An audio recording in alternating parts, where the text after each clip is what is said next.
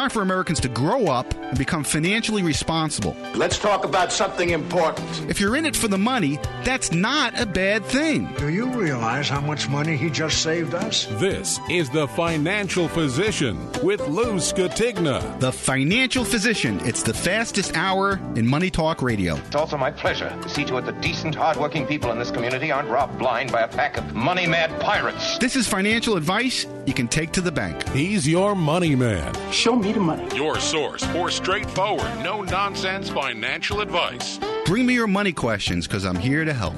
And now, here he is, the Financial Physician, America's money doctor, Lou Scotigna. I think I got to change the opening from financial advice you could take to the bank. I don't want to take anything to the bank anymore. People are taking it the other way. Anyway, hello, my friends. Thanks for joining us for today's 2-hour edition of The Financial Physician, where we talk money, markets, politics, and anything that affects your life and anything I feel like talking about. How you doing, Paul? Doing good, Lou. Paul came in today and said, Lou, I counted. How many big stories did you count this week? At least 12. At least 12 big stories. There's so much happening, so much to talk about here on The Financial Physician. 2 hours, probably not enough time. It never is anyway. But I have to actually prioritize all these things that are happening here and decide how we approach it. Let's talk about what happened this week, just in a financial realm. We had the GDP come out weaker than expected. We had the failure of the second biggest bank in the history of the United States on Monday. We talked about First Republic Bank last Sunday. And Monday morning, they were gone. We'll talk in detail just in a minute about that stuff and what's going on in the banking system. The banking system in the United States and in Europe, too, is collapsing as we see it. It is a slow, controlled demolition, and we'll dive deep into that in just a second. What else did we have? We had the Federal Reserve meeting this week and raising interest rates again, 0.25%. And I don't think they're done, to be quite honest with you. Then we have Janet Yellen coming out and saying that the United States will be out of cash by June 1st, which is 3 weeks from today, and the debt ceiling is a big deal. We had the jobs report on Friday, which is the biggest fudge number ever. If you believe that we're surprising to the upside on jobs every month. We'll talk about how that's so manufactured. It's a joke. We have the stock market going sideways, basically whistling through the graveyard, which is amazing in and of itself. We have major retail stores closing around the country, including Burger King's closing 400 stores. Oh, my God. Have it your way. I guess not. Remember the old, it takes two hands to handle the Whopper. I love Whoppers. I'd be upset. I haven't had a Whopper in probably 15 years, but I love them. I haven't been in a fast food store. About 15 years, I lost about 50 pounds. And since then, I have not been, or very rarely, in a fast food establishment. Maybe I'll live a few more years because I'm not eating that garbage. Anyway, we got lots of things going on. So where do we want to start? Let's start out with the Fed meeting because this is the big deal. You know, Wall Street, it's the biggest thing that affects markets. And the Fed meets every 6 weeks. This powerful, unelected, unconstitutional organization of banks that control every aspect of your life, your ability to be employed, your ability to own or buy a house or keep one, your ability to be able to get a car loan, the ability of businesses to survive, the value of your home is affected by it. It affects every aspect, obviously, of the economy. And after 12 years of zero interest rates, the Fed in the last 12 months has aggressively raised interest rates in a faster pace than any time in history. And last year, it had an effect on markets. It tanked the stock market, depending on any index you're looking at, roughly 20 to 25%. NASDAQ, 33%. It tanked the bond market, who had the worst year probably in history, where the average bond was down about 20%. longer dated bonds even more. That affected the portfolios of banks, which now are failing in droves. It's all tied together. The Fed has a lot of power, and including the power to make your savings in a bank disappear. And it's time to end the Fed. Ron Paul has been a big proponent of that for years. End the Fed. Why does the Fed have all this power over us? But the bottom line is they do.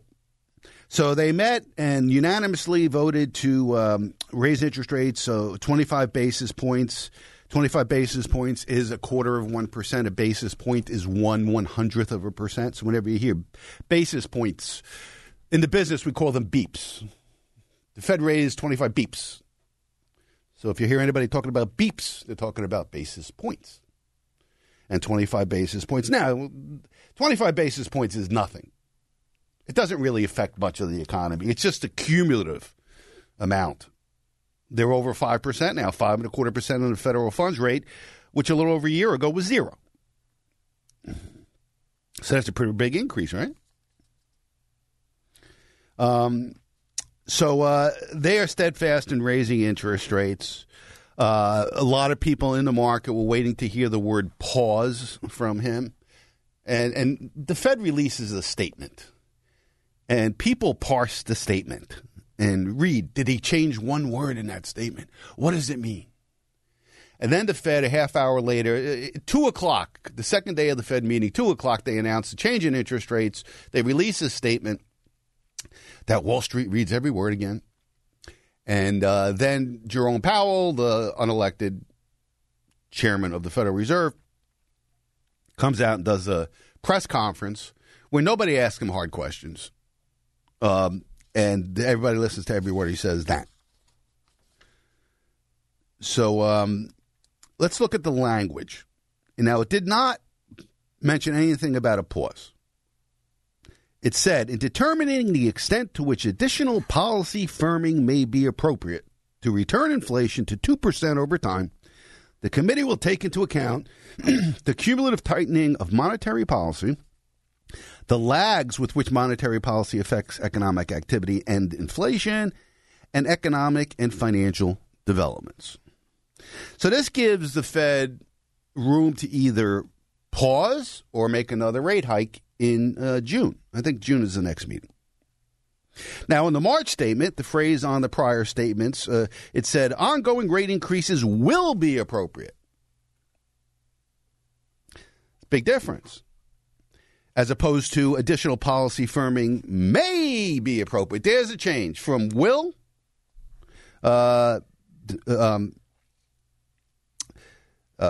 be appropriate to may be appropriate. All right. There's the wiggle room that the Fed has. Okay. In the March meeting, they said will be appropriate, which means it's going to happen no matter what. And now it's may be appropriate. Could it be that the U.S. financial system and banking system is crashing to the ground and burning? Maybe that'll make them pause. We said, on January 1st when I did my forecast show, that the Fed will keep raising interest rates the first half of the year until something breaks, at which point they will reverse policy, start quantitative easing, lowering interest rates again. And things are breaking. What have they broken? They've broken the banking system. At least there's the regional banking system. But they're still raising, which makes one wonder, is there some kind of purpose to what they're doing here?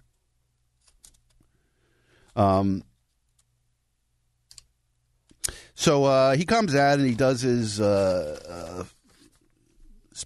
press conference. Nothing really came out of that. Typical dribble. I usually don't listen to it because it's Fed speak. He speaks out of both sides of his mouth. So if I had a bet, I think the Fed's going to raise again, one more time at least. And why wouldn't he?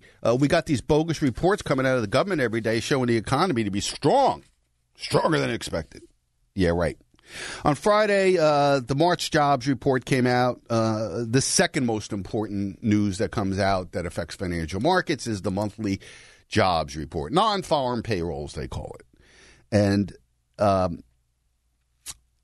Surprisingly, well, not surprising to me, but for the 13th straight report, it came in stronger than expected. Now, how does that happen? I mean, economists, who their job is to try to figure this stuff out, have been wrong 13 straight times. And they've been wrong to the downside. I mean, every time the jobs report came out stronger than economists were forecasting. And it has a lot of people, rubbing their head, scratching their head, like, how is this happening? It's happening because it's fudged. Like everything else in life these days. Everything is fake. Everything is propaganda. It's not real. Nothing is real. And you'll realize that by the end of this show today, if you don't know that already. So economists were expecting job creation to be 185,000, which would be the lowest amount of jobs created since 2021. And they expected unemployment to rise to 3.6%. But they came out and said 253,000 jobs were created, far exceeding the 185. And surprisingly, the unemployment rate dropped to 3.4%. So what's going on here? It's all fudged, and people know it. I mean, these are fabricated numbers. And it's done in a way so Biden can come out and say, look how great the job market is. It's all about manipulating the way you think. Nothing to worry about here. Everything's fine. Nothing wrong with the economy. Nothing wrong with the banks. Everything's fine. We're doing such a great job here, our administration. We should be reelected. So for 13 consecutive months, the payrolls beat expectations. Now, I'm looking at a chart of this, how many times they beat, going all the way back to 1996. Only twice was there 5 consecutive reports that beat expectations. 1996. Almost 30 years. Now we have 13 consecutive months. Every single month, it's better than expected. But let's look a little bit under the hood. All right? We see the previous months quietly revised lower.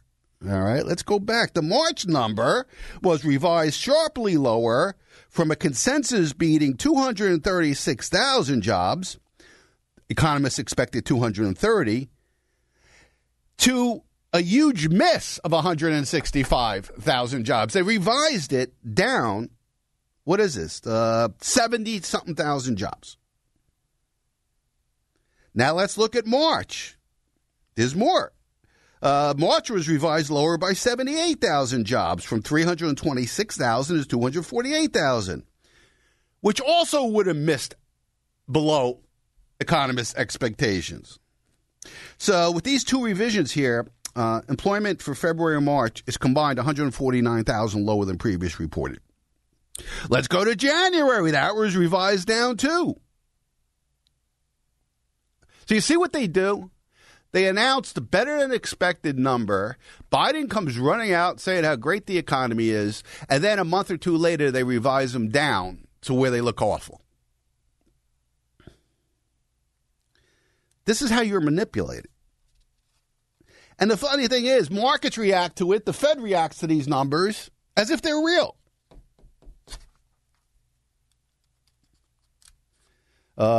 Most economists expected a drop in wages, but the BLS once again decided to show the data in the best light possible for Biden, saying average hourly earnings rose 4.4% from 4.2%. Above the estimate of 4.2. So what they're saying here is that for the month of April, a remarkable 0.5% increase in wages didn't happen. But it doesn't matter if it happened or not. It's what you believe, what they want you to believe. Meanwhile, we have corporation after corporation announcing layoffs. We have businesses. We've had 71 major bankruptcies this year so far. The second highest in history for a year.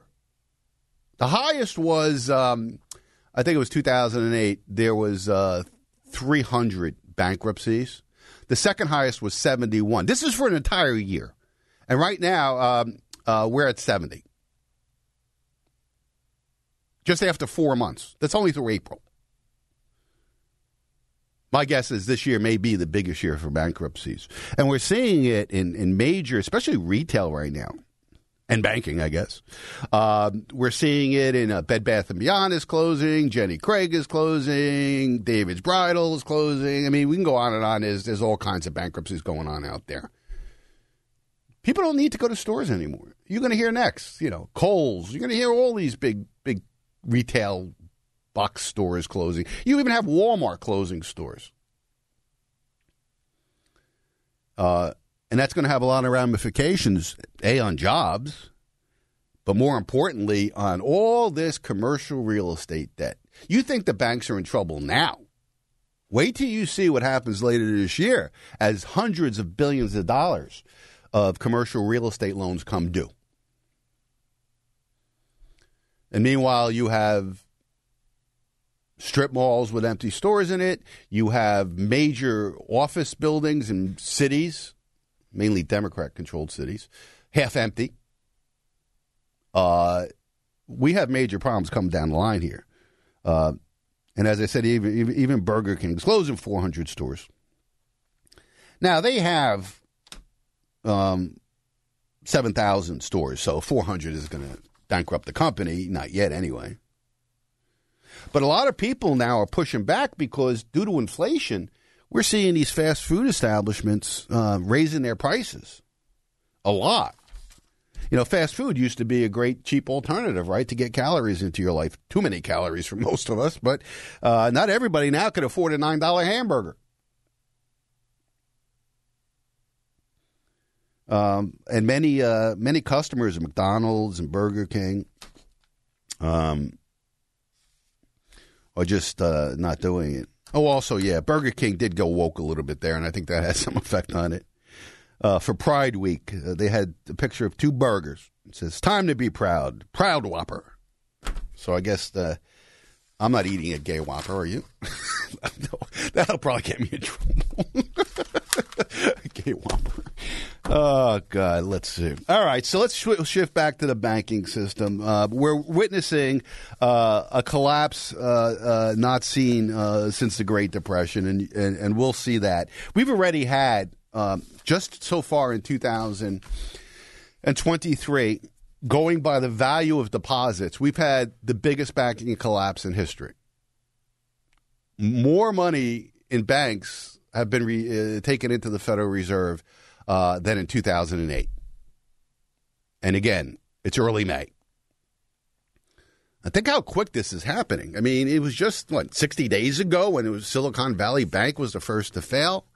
Then we had Credit Suisse over in Europe, the behemoth, I think it's second largest bank in Europe. Then we had Signature Bank.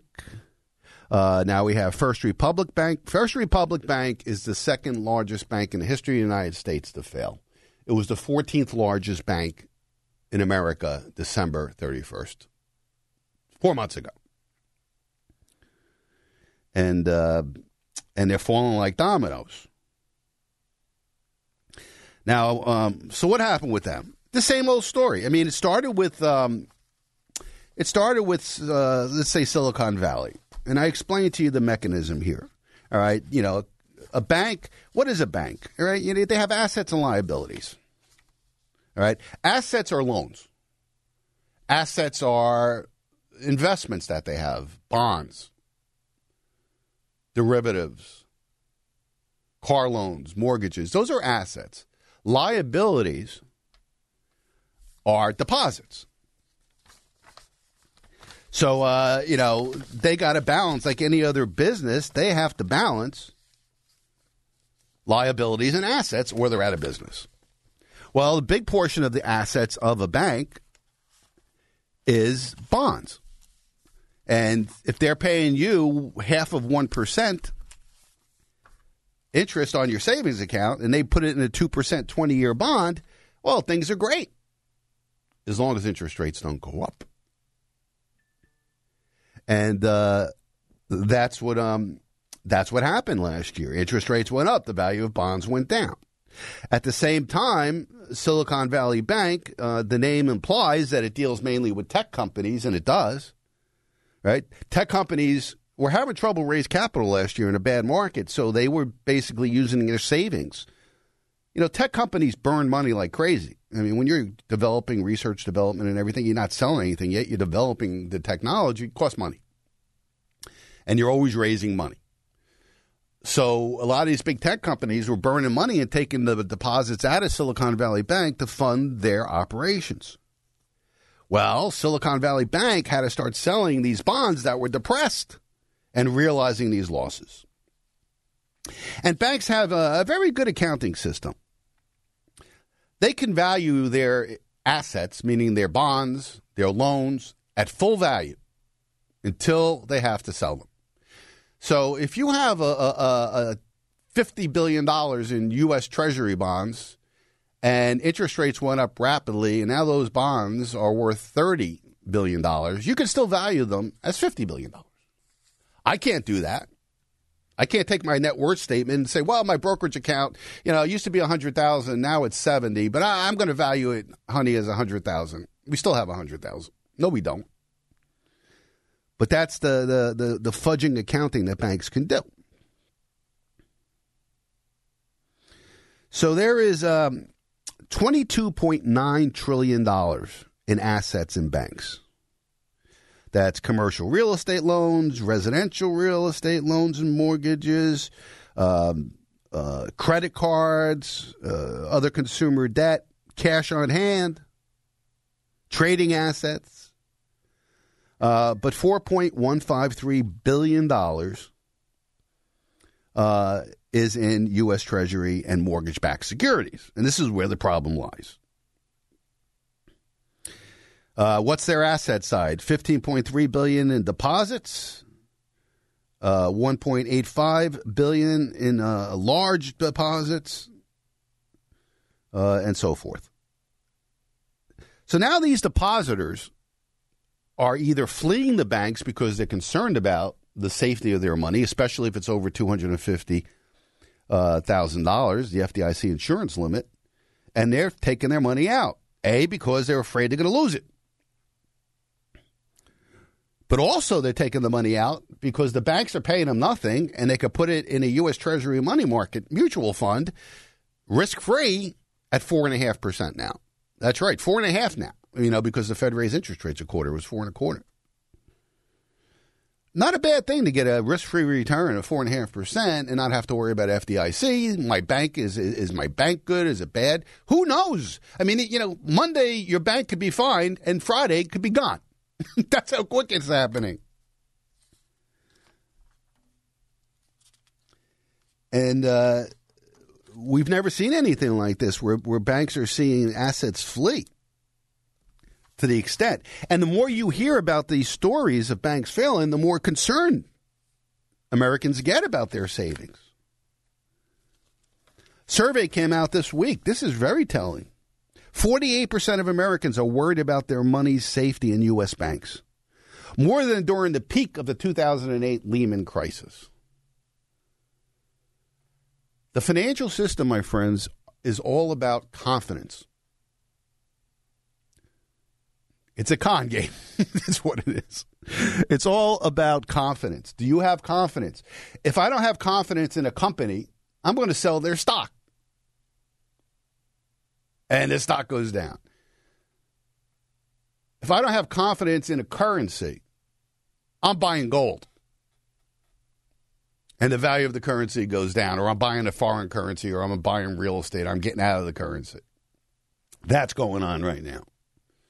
If I don't have confidence in my bank, I'm taking my money out. And shortly, and here you have 48%, half of Americans are worried about the money, and the other half probably don't own a TV and don't know what's going on.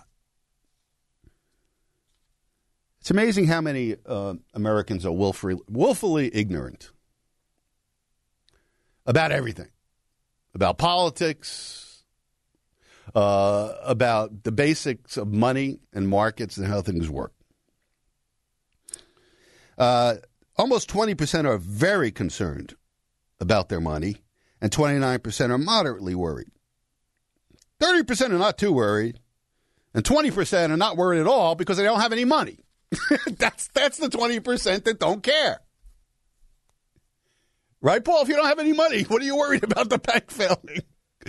I'm worried about the $300 in my savings account may be gone. My life would be over. My retirement gone. Anybody with money is worried. And let me tell you something about people and money. It's important to them, and they get crazy about it. So if I'm worried about my money in the bank, I'm taking it out. And people are doing that. Now, the big banks, this is interesting, too.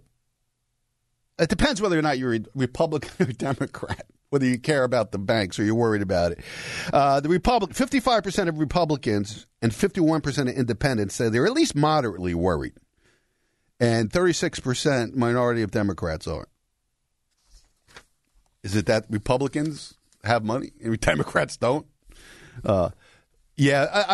Democrat people are probably the ones, getting the money from the government every month, so they're not really worried about it. It's the people who have money and save money that really do worry about it. So obviously people are really concerned about their money in the bank. And here's another concerning statistic that came out last week. Money market funds saw $47 billion in inflows, pushing the aggregate to a record high $5.31 trillion. That's over $100 billion of inflows in 2 weeks. $5.3 trillion is in money market funds. Money market funds are largely outside the banking system, right? Yes and no. Some people don't understand money market accounts as well as they need to. And I will give you an education on it so you don't make the mistake that I think a lot of people are making. There's two different types of money market mutual funds, and you get these at banks, brokerages. Vanguard has them, Fidelity's. There's tons of money market funds. They're not hard to find. Every mutual fund company has a money market fund or multiple amounts of money market funds. The first one you have is what's called a prime fund, or your typical money market fund. These are the most popular. These are made up of three different components: U.S. Treasuries, Treasury bills and notes,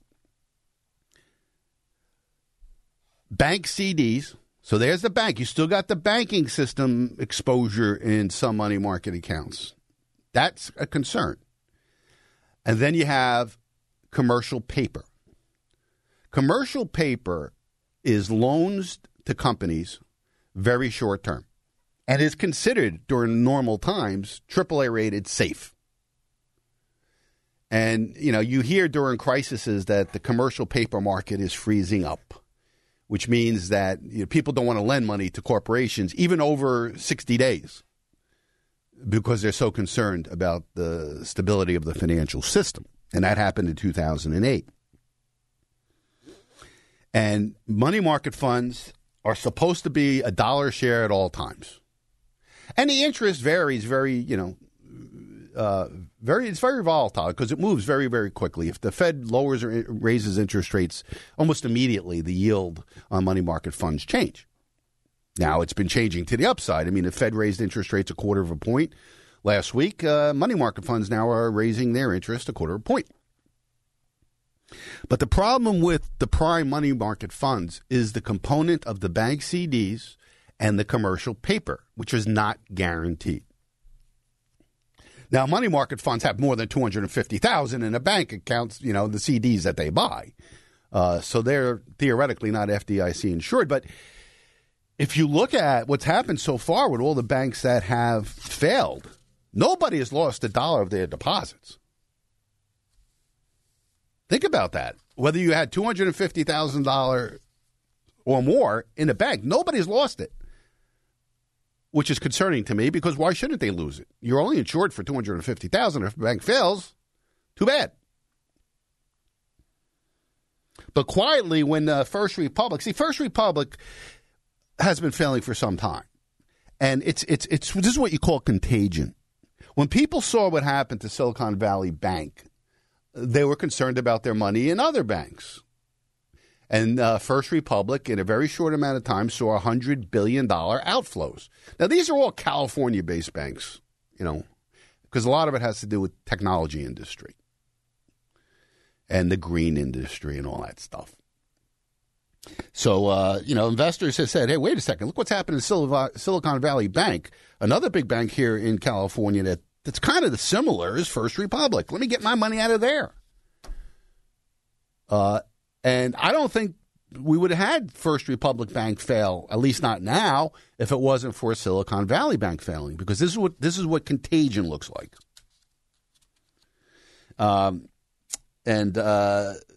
So the Federal Reserve, FDIC, the Fed, and the banks, the bigger banks, got together over the weekend last week and had a shotgun wedding, and J.P. Morgan wound up buying the assets of First Republic Bank.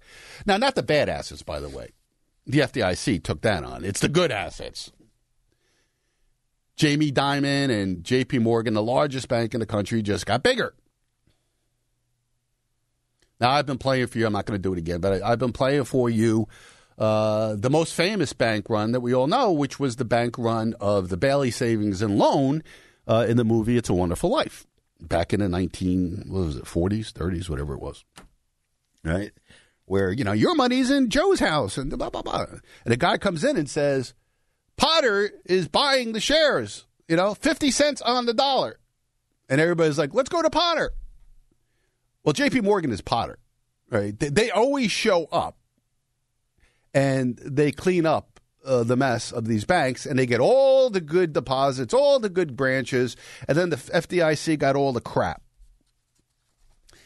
Now, FDIC, quietly, and you don't see too many of these details, FDIC Insurance Fund got hit for $13 billion. And that includes deposits over $250,000. So what is the FDIC insurance anyway? Is it $250,000 or is it unlimited? We don't know. It depends on the bank. Now, apparently, that $13 billion is going to be paid back to the insurance fund by the banks themselves in an assessment. So, you can't say that, well, they had $125 billion. Now they have $13 billion less. The fund is being whittled away. No, not yet. We need a bigger bank to fail for that to happen. But they're going to assess all the banks, and they're going to get their $13 billion back and be fully funded again. But J.P. Morgan Chase, as the buyer, can offset unrealized losses of $2.6 billion in these bonds that are underwater from the FDIC. So the FDIC is backstopping those losses, and they have a loss share agreement. So who took over First Republic Bank? Was it J.P. Morgan Chase or was it the FDIC? Well, it's a combination of both. The FDIC, meaning you and me eventually, got the crap and took the losses, and J.P. Morgan got all the good stuff. And that seems to be the plan going forward. That the bigger banks are going to keep getting bigger and bigger and bigger, and the small banks are going to disappear. Now, shortly after First Republic failed, we had the Fed meeting Tuesday and Wednesday. And just prior to the speech, he came to do his news conference, and the first thing that Powell said. Now recall Jamie Dimon. And by the way, J.P. Morgan, how many felonies have they committed, and how billions of dollars in fines from rigging markets? Wall Street is the biggest criminal enterprise there is. And Congress and the regulators and the Fed, they're all the same people. I want to talk about RICO. Oh, by the way, yeah, J.P. Morgan was charged in a RICO suit. That's what mobsters are charged with in rigging markets. But anyway, JP Diamond. That's a good one. I'm going to call him JP Diamond going forward, or just call him Potter. Anyway, what was Potter's first name? Did anybody ever call him besides Mr. Potter? Paul, you're going to do the research for me. Does he have a first name? If anybody knows, call and let us know. If Mr. Potter, anybody knows what his first name was? Was it Jamie? Jamie Potter. JP Diamond. Anyway, he came out and said that the banking system, this is the worst of it. First Republic Bank, now it's behind us and everything's fine. Sure it is. All right. So, of course, everybody's coming out and saying everything's fine. And Powell started his news conference talking about the banking system. Before discussing today's meeting, let me comment briefly on recent developments in the banking sector. Conditions in that sector have broadly improved since early March, and the U.S. banking system is sound and resilient. We will continue to monitor conditions in the sector. We're committed to learning the right lessons from this episode, and will work to prevent events like these from happening again. The banking system is sound and resilient. It's improved a lot since then. Yeah, sure it has, Jerome. Sure it has. Everything's fine. Well, I think 2 hours later, after the markets closed, after hours, after we saw other banks, Pacific West stock cratered that night as rumors of them being in trouble. Western Alliance, another bank, their stock cratered as deposits are fleeing them. And TD Bank, which was going to buy another bank in Texas, I think something Horizon, said, no way, we're not buying this bank. The banking system is too fragile right now. Their stock cratered. This is all just hours after Jerome Powell told you how sound and resilient the banking system is. And then you go into the investment banks. Later that day, Morgan Stanley said they were eliminating 3,000 jobs. One news source is claiming that half of America's banks are potentially insolvent at this moment. Where is that article? Here it is. Here's the headline. It's spooky, quote unquote. Stanford professor warns thousands of U.S. banks are potentially insolvent. But the banking system, according to Jerome Powell, is sound and resilient. Everything is a lie. Don't you understand? Anybody who believes anything that you're told on the media or by any politician or any financial institution, assume the opposite. Assume the opposite first. Don't assume that they're telling you the truth. This professor is a professor of finance at the Stanford Graduate School of Business. He presented a grim warning that the regional banking dominoes are falling.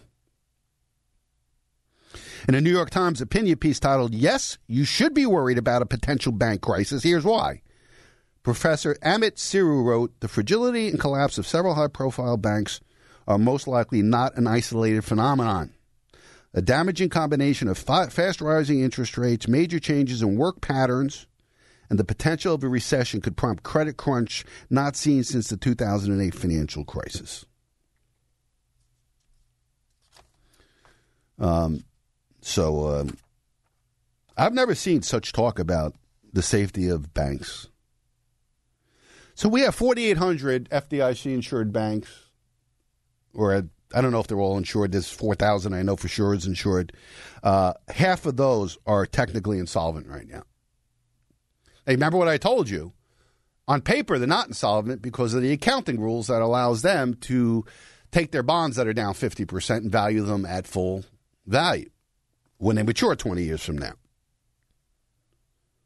But again, people are pulling money out of banks in droves and causing these fictional values to actually be realized as real losses when they have to sell that to provide the money for the deposits.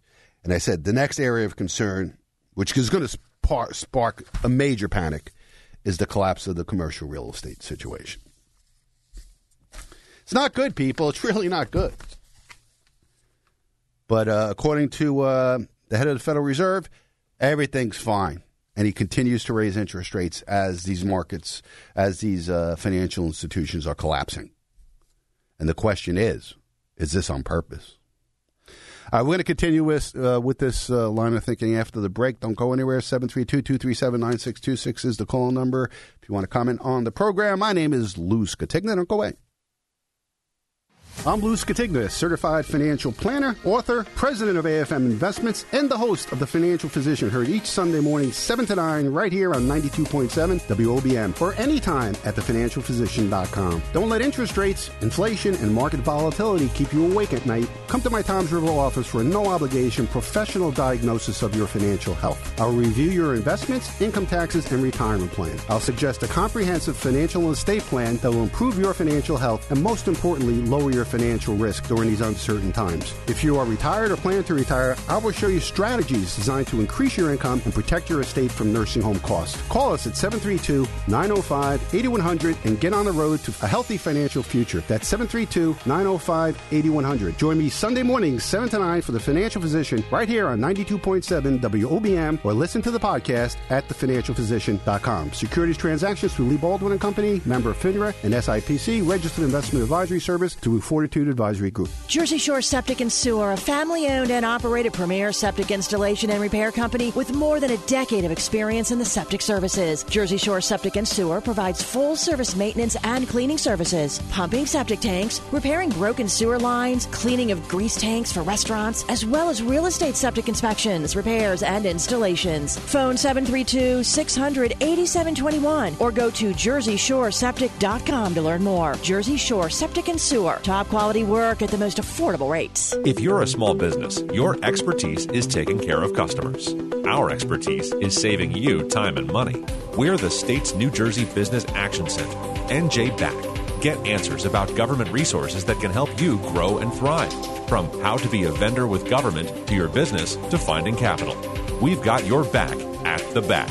Call us at 1-800-JERSEY-7. That's 1-800-JERSEY-7. This message sponsored by the New Jersey Business Action Center, the New Jersey Broadcasters Association, and this station. Do you have a home to sell? Do you need to buy a home? Or maybe you would like to consider a career in real estate? Well, you need to contact my brother, Mark Scatigna. He's the broker manager of Coldwell Banker Flanagan Realty on Route 70 in Manchester. Mark has helped so many of my clients with either the sale of their home or to purchase a new home. All of them could not have been happier with his help. What about an exciting new career in real estate? Maybe you're finding you have more time on your hands than you would like to after retiring from your full-time job and are also looking to make some extra income. With flexible hours to still enjoy your free time and income that could be limitless, Mark could train you to be as successful as you would like to be and enjoy a rewarding career in real estate. For help with any of your real estate needs, as well as any information on a career in real estate, call my brother Mark Scatigna at Coldwell Banker Flanagan Realty. His number is 732-657-6200. That's 732-657-6200. Mark Scatigna, Coldwell Banker Flanagan Realty. Give him a call. You'll be happy you did.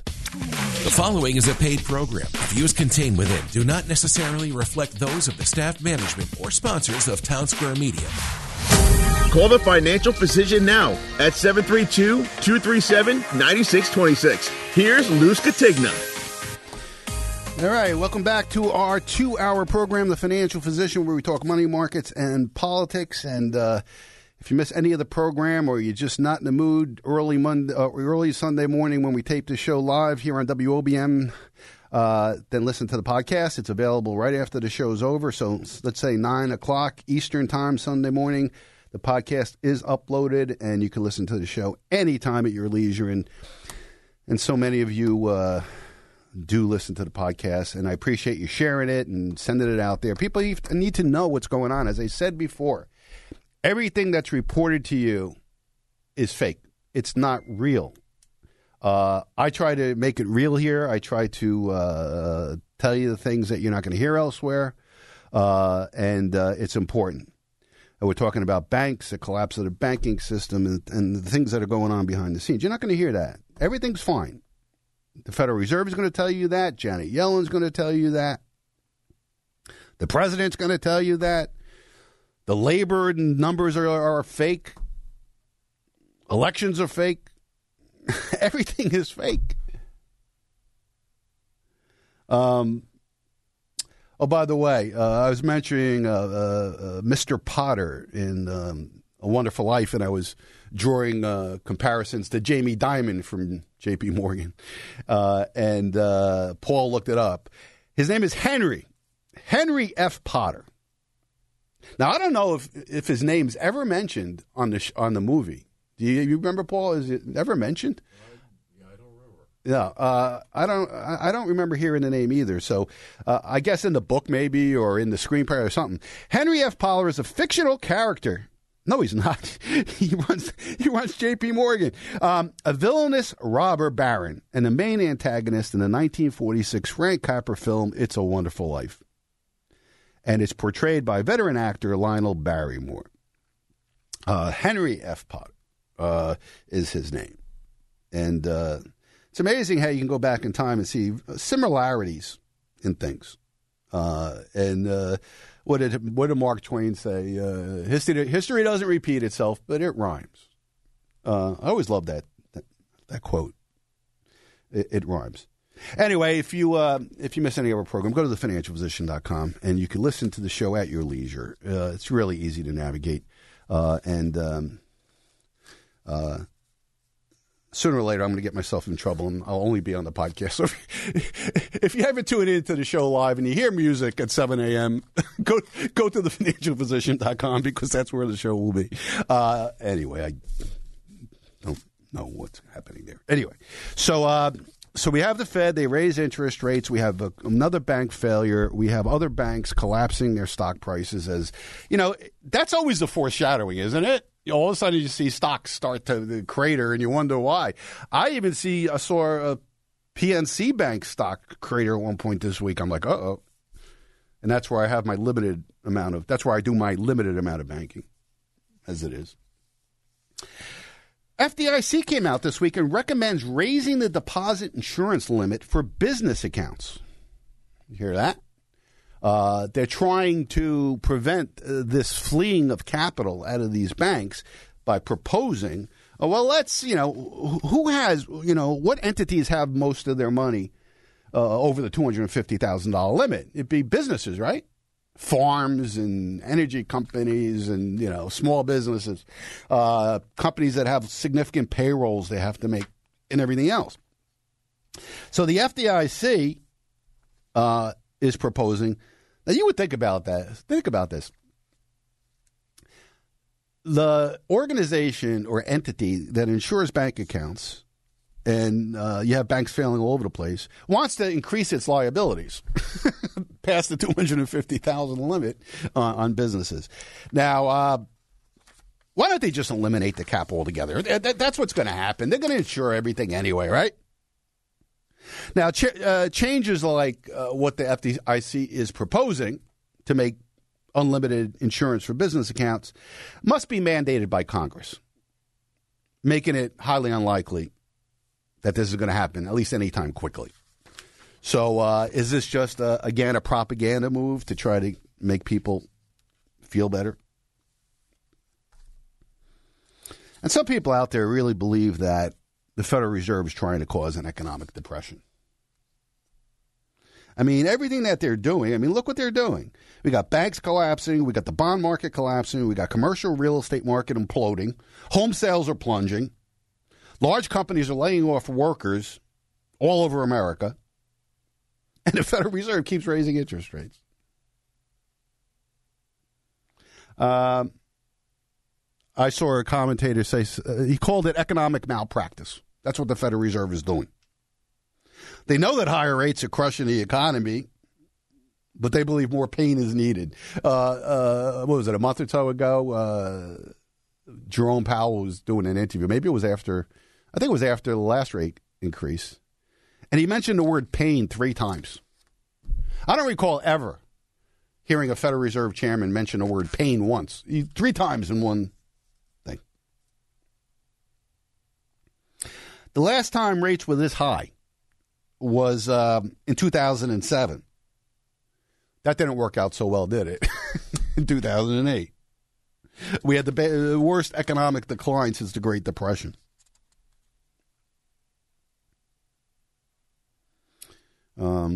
So if the goal of the Federal Reserve is to crush the economy, to crush the housing market, to crush the commercial real estate market, to make people lose their jobs, to have bond portfolios crater and banks fail, they've been pretty successful.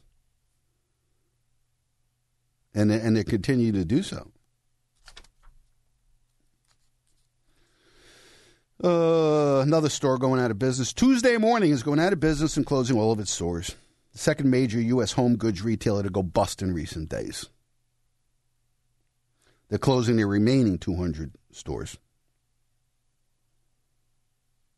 And the Federal Reserve continues to raise interest rates. Don't they understand what's going on out there, the Federal Reserve? They have to. They have 400 economists that work for them. And they're sabotaging the economy, the world economy, because it all hinges on the United States. Financial markets this week, boring. I just mentioned all the things that happened last week. We got concerns about the debt ceiling. We got the second biggest bank to fail. We got the Fed raising rates. And that's just the beginning of things to talk about.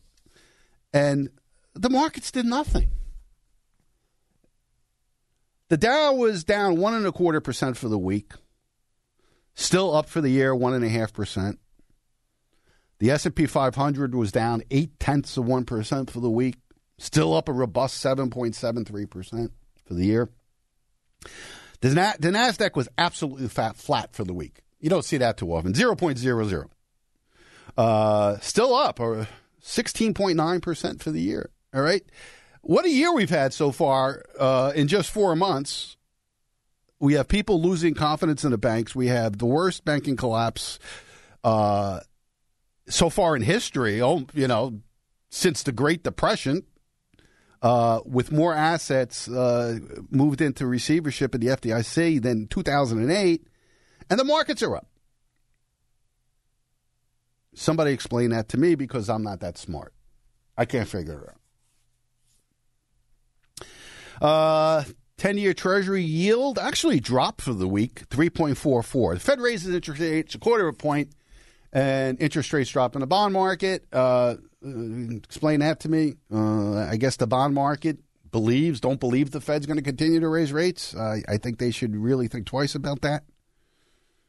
Mortgage rates still stubbornly high, around 6.5%. Gold took off this week, as should be. Gold hit a record high at one point during the week, $2,060 an ounce, before being hit on Friday, down $33. Why? I guess the fake employment number came out, and I guess the markets were worried that the Federal Reserve will see the good, strong, fake labor numbers and have to raise interest rates longer and keep them higher longer than previously thought. And higher interest rates are not necessarily good for precious metals. So they sold off a little bit. But they got ahead of itself. Gold closed around $2,020 an ounce. One of the highest closes we've seen in history. Silver, just under $26. Oil prices, which sank to about $67 a barrel earlier in the week, rebounded on Friday, up almost $3 a barrel, closing at $71.32. Gasoline is, hovering right around $3.45, $3.50, depending on where you are in the country, even higher.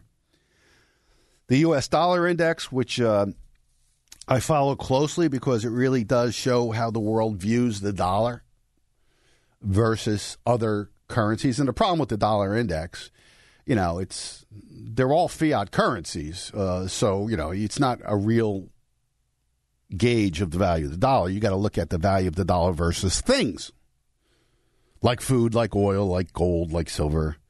And in that situation, the dollar is dropping. And that's the thing you have to understand. Things don't go up in price. The dollar goes down in value. It's the opposite of what you think.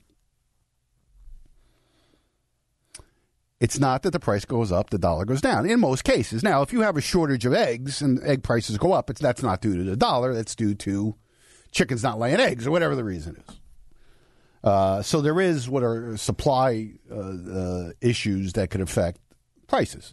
But when you're talking about the price of gold, for instance, or the price of oil, a lot of it has to do with the value of the currency that it's denominated in. And right now, in almost every Western currency, and a Western currency means fiat, meaning nothing backing it but confidence. There's the word again. Gold is at record highs in all currencies right now, or at least close to it. Whether you're talking the euro, the yen, the Australian dollar, and now the U.S. dollar. Is gold going up? No, it's not. It's the same. Gold doesn't change. Hasn't changed in 5,000 years. Hasn't changed forever. An ounce of gold is an ounce of gold, whether it's in the crust of the earth or in the form of a coin in your hand. Doesn't change. What changes is the value of that ounce in a currency. And we talked last month about, famous historical inflations in the past. And in the Weimar Republic, in 1919, an ounce of gold was 187 marks. 4 years later, it was 78 trillion marks. 78 trillion marks. Did gold go up? No, the mark disappeared. The mark vanished. That's what happened. The currency declined. Now, we've seen a slow but steady erosion of the U.S. dollar. Since 1971, when we went off the gold standard, the value of a dollar is down 97%.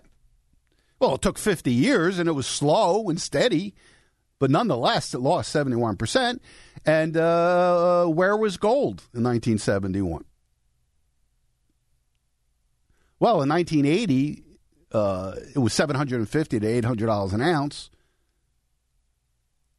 But that's after it went up like 4 times since 1971. And today it's over 2,000.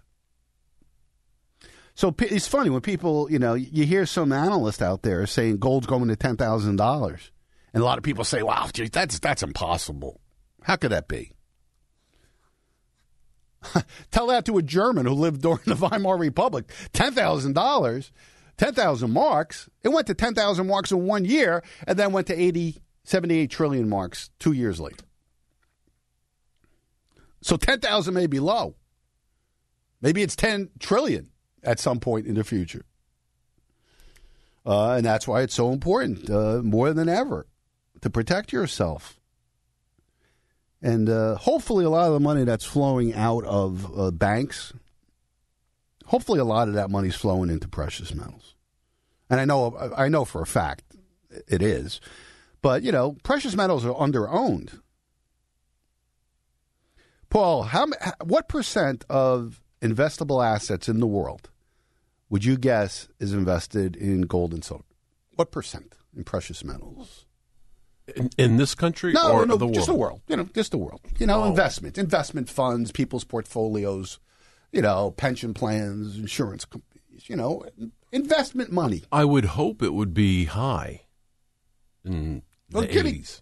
In the 80s. Okay. The real amount is 0.5%. Oh, man. So you're a little off there, Paul. No, 80% of assets aren't in gold and silver. I mean, that wouldn't make sense. But I'm talking money in the bank, money in mutual funds, money in stocks and bonds and all that. Gold makes up a very, very small portion of a portfolio, 0.5%. And most portfolios have nothing. So it's the ones that have the smart money, let's say, hedge funds and stuff like that have gold and silver. And the biggest holders of gold and silver are central banks, all right? They have tons of it, literally, right?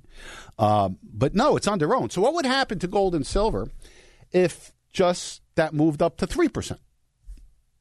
There's just not enough in that market. There would be none available. And you want to see skyrocketing gold price. And this is going to happen. These days are not far off, in my opinion. So, people ask me, Lou, is it too late to get into gold and silver?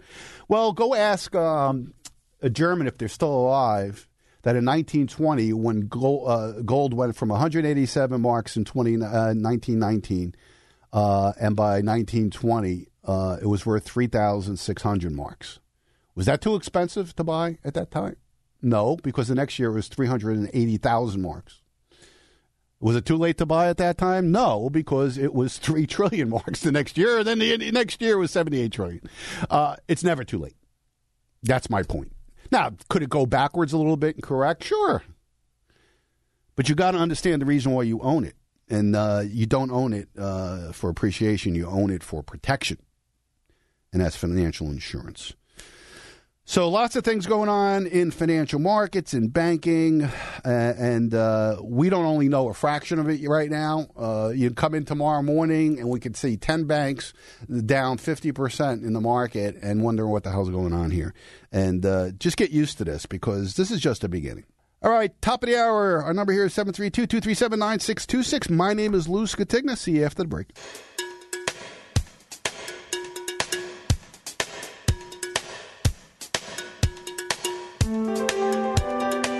It's time for Americans to grow up and become financially responsible. Let's talk about something important. If you're in it for the money, that's not a bad thing. Do you realize how much money he just saved us? This is The Financial Physician with Lou Scatigna. The Financial Physician. It's the fastest hour in Money Talk Radio. It's also my pleasure to see to it that decent, hardworking people in this community aren't robbed blind by a pack of money-mad pirates. This is financial advice you can take to the bank. He's your money man. Show me the money. Your source for straightforward, no-nonsense financial advice. Bring me your money questions because I'm here to help. And now, here he is, the Financial Physician, America's money doctor, Lou Scatigna. All right, time for hour 2 of our 2-hour program here, The Financial Physician, where we talk money, markets, politics, and anything that affects your crazy life. And we bring it all to you here on The Financial Physician. First hour tends to be financial, markets, things that are going on there. Second hour tends to be current events, politics, and the insanity of the wokeness that we live through today. It truly is extraordinary, the times that we're living in. If nothing else, it's interesting. The old Chinese proverb, right? May you live in interesting times. We certainly do. So before I move on to the insanity that's life in 2023 in America, I want to just touch on the debt ceiling again because this is so important. This is the story right now. I mean, this is now coming to the fruition. All right, it's Janet Yellen came out this week and stated that the country's going to run out of cash. They can't. You know, we're borrowing from Peter to pay Paul. We're taking money from Social Security. We're taking money from the federal pension system, and that's how we're staying afloat because we have. Oh, by the way, we have $2 trillion deficit every year, so you know we got to borrow money. So we're a perpetual debt machine. We got to keep borrowing money and go further and further into debt. Well, that sounds like a recipe for success for a country, right? Let's flash back to Weimar, right?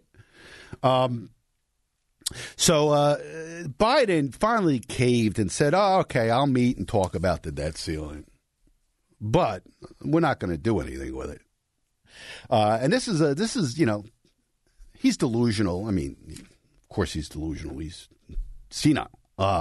But he is going to meet with him. But meanwhile, you know, we're spending money like crazy. Listen to this.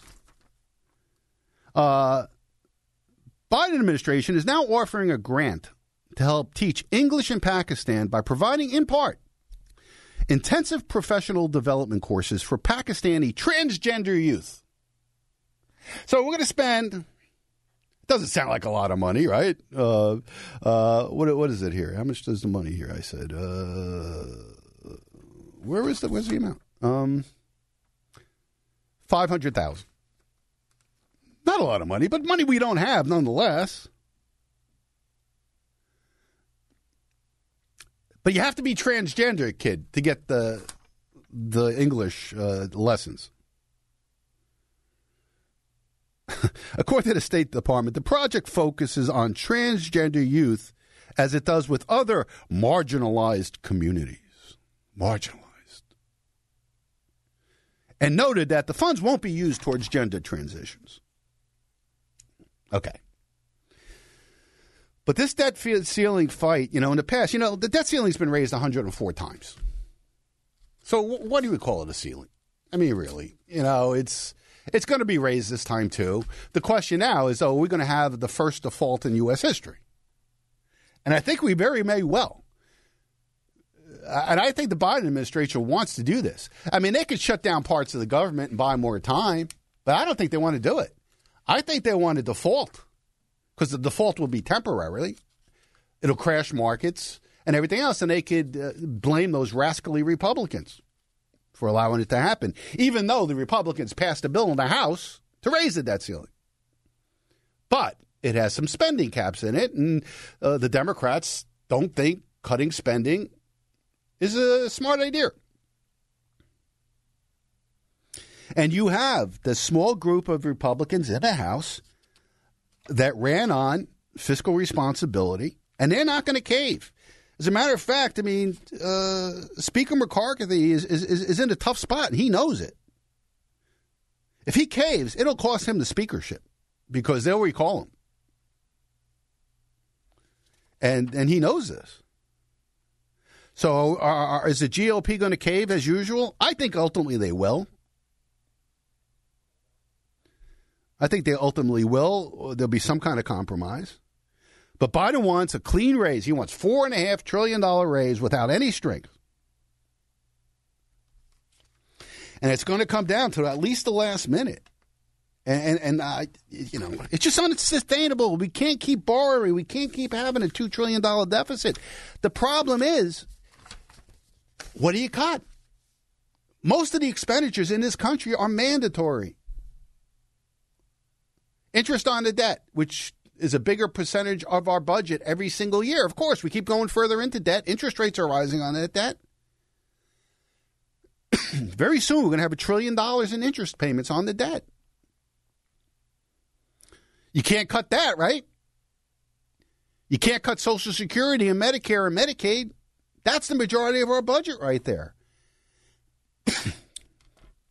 You could eliminate the Energy Department, the Education Department, the Agricultural Department, and it would make a dent, a small dent in the budget.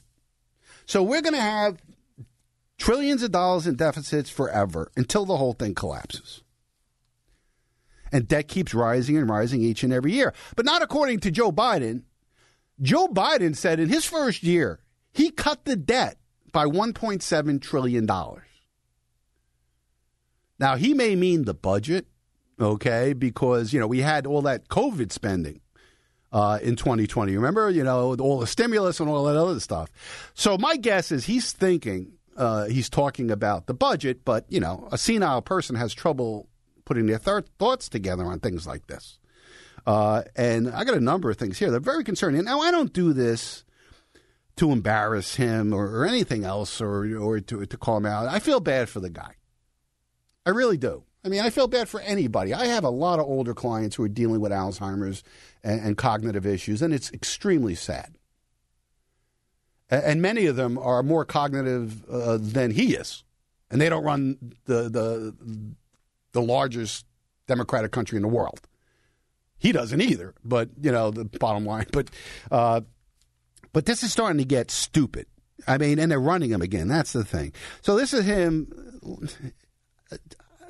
Let him say it.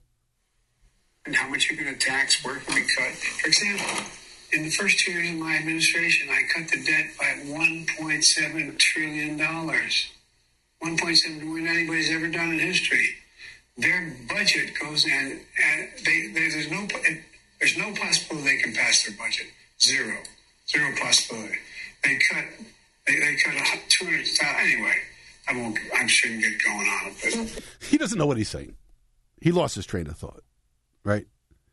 Right. It's just makes you feel really good, doesn't it? This is the guy who will get woken up in the middle of the night that Russia just launched a nuclear strike on New York. What do you want to do? Is there any ice cream in the refrigerator? Can I have some ice cream first? What should I do? Tell me.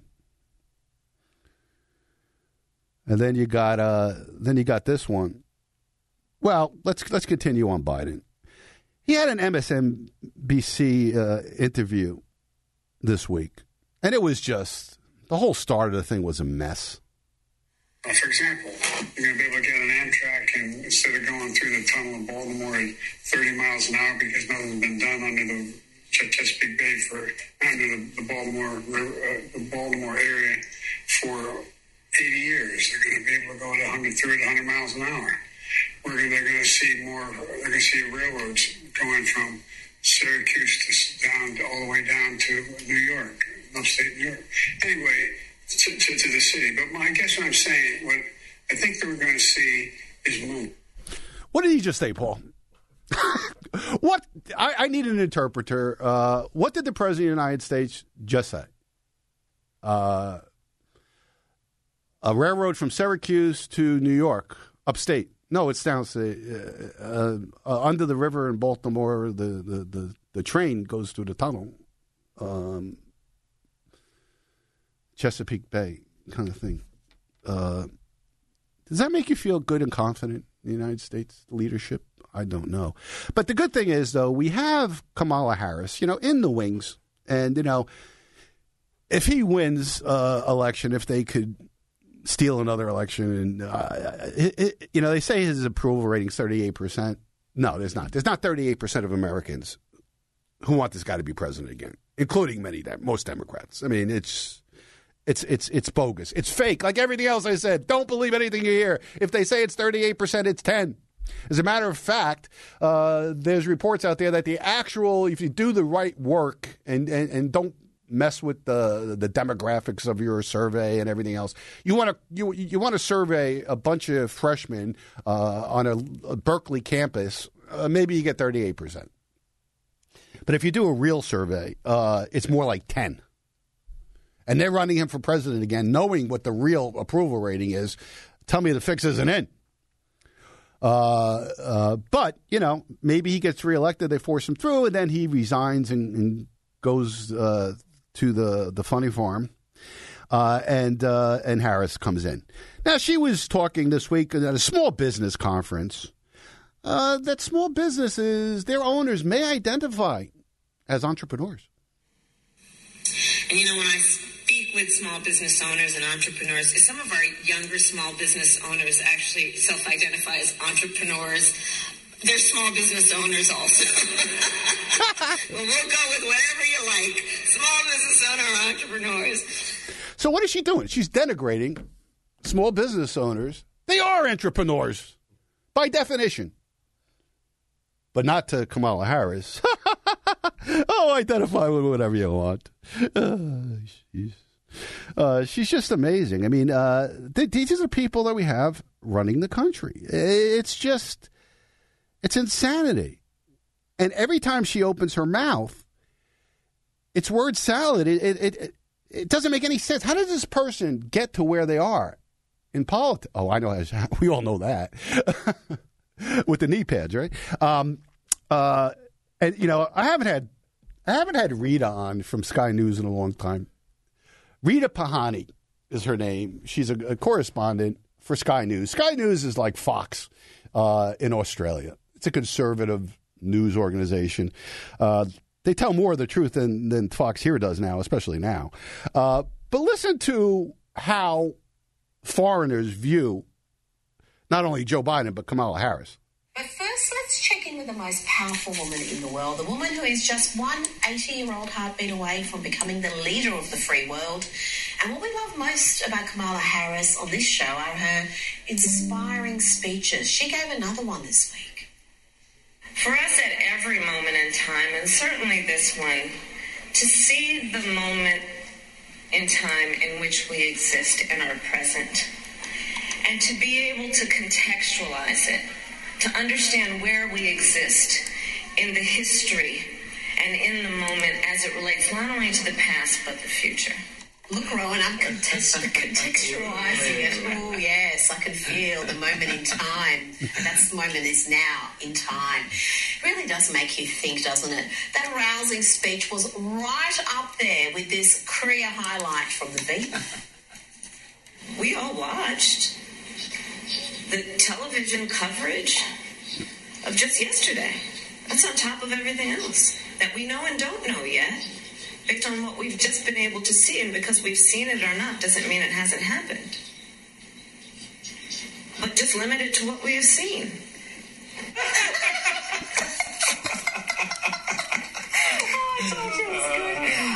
It's worth remembering that the Vice President has an entire team working for her, including many professional speechwriters, and those people either loathe her with a burning passion or as hopelessly incompetent as she is. This is what people think of America outside the country. Now, would you see NBC run that montage of two little speeches? No, of course not. Oh, God. I love Rita Pahaney. Unbelievable. I also love Senator Kennedy. Senator Kennedy is great.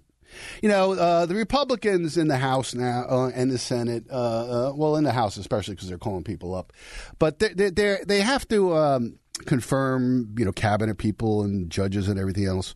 So he had on a guy that's in charge of climate change, I believe. Who is this person? Deputy Secretary of Energy, David Turk.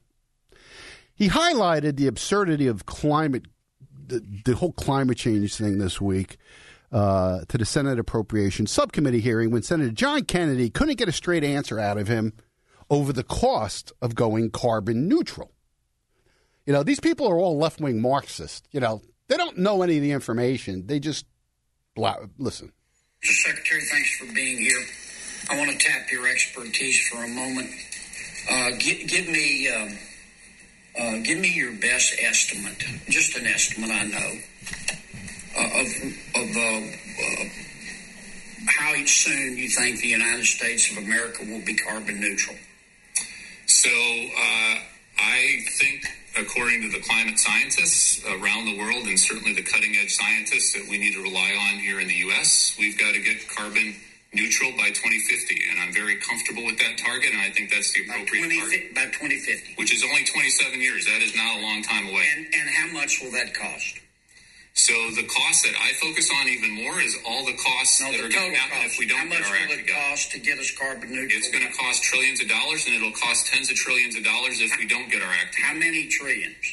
I don't have the estimate or the numbers in front of me. I've seen a variety of different estimates, but it's a large amount. Fundamentally transforming our energy economy is a big deal. Tell me the estimates that you've seen. I don't have those numbers right on hand. So you're advocating that we become carbon neutral, but you don't know how much it's going to cost. So there's an awful lot of estimates out there. It depends on technology improvement and other kinds of things. You're the expert. I know with how much it's going to cost. I know with the certainty of all the experts I've spoken about, it's cheaper to get our act together than it is to not get our act together on climate change. All right, so he won't answer because he doesn't know. But he's the Undersecretary for Energy that wants to fundamentally transform our energy to be carbon neutral in 27 years, but doesn't know what it'll cost because they don't care. See, they don't care how much it costs.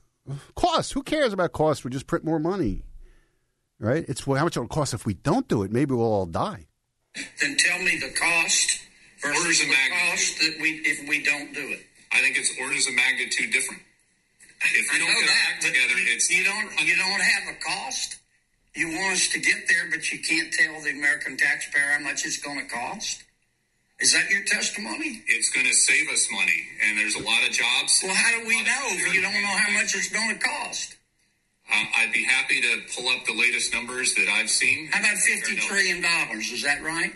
It's going to cost trillions of dollars. There's no doubt about it. Okay. If we spend trillions of dollars and we achieve, some of your colleagues estimate 50 trillion, and it disappoints me that you're not willing to give the estimates. I hope you're not telling me you have no idea how much it's going to cost. That creates a whole new host of problems. But if it costs $50 trillion, as some of your colleagues have testified, to become carbon neutral by 2050, and I'm all for carbon neutrality, by the way, how much is that going to lower world temperatures? Or how much is that going to reduce the increase in world temperatures? So every country around the world needs to get its act together. Our emissions are about 13% of global emissions. Yeah, but if you could answer my question, if we spend $50 trillion to become carbon neutral in the United States of America by 2050, you're the Deputy Secretary of Energy, Give me your estimate of how much that is going to reduce world temperatures. So first of all, it's a net cost. It's what benefits we're having from getting our act together and reducing all of those climate benefits. We're seeing. Let me ask again. Maybe I'm not being clear.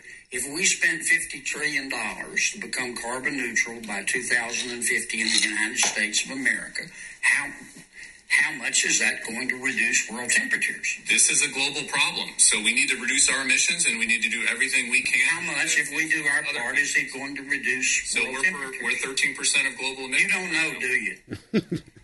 You don't know, do you? You can do the math. You don't know, do you, Mr. Secretary?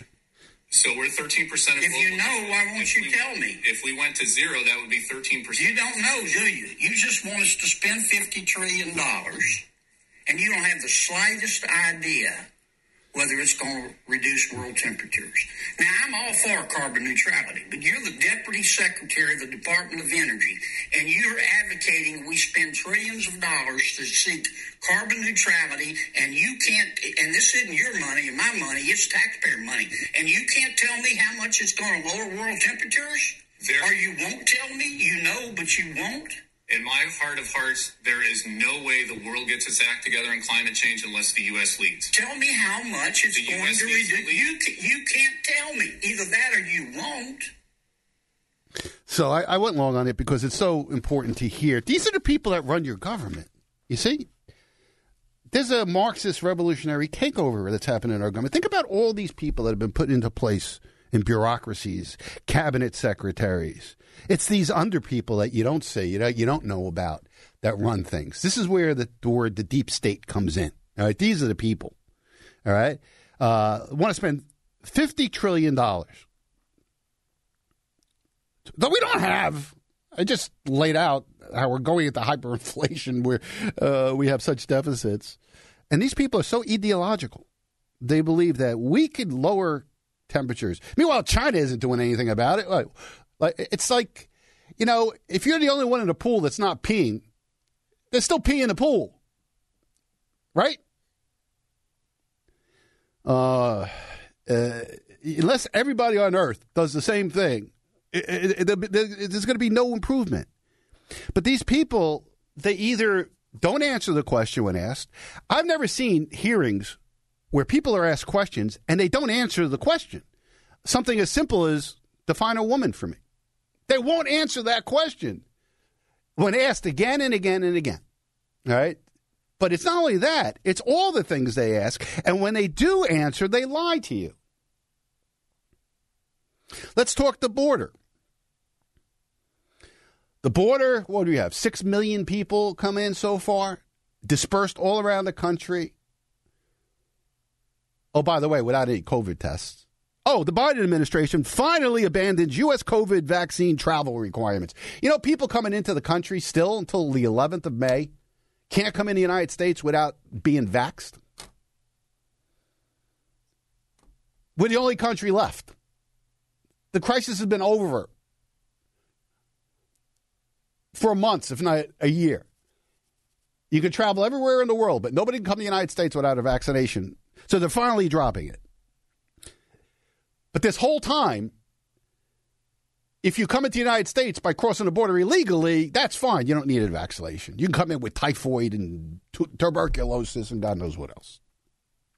So Mayorkas, who's instrumental, the Homeland Security Secretary, this guy should be impeached. I mean, this guy should go. I mean, he's doing the opposite of everything to make the homeland secure by opening the border. And then he lies about it. Listen to this. He always says the border is secure and not open.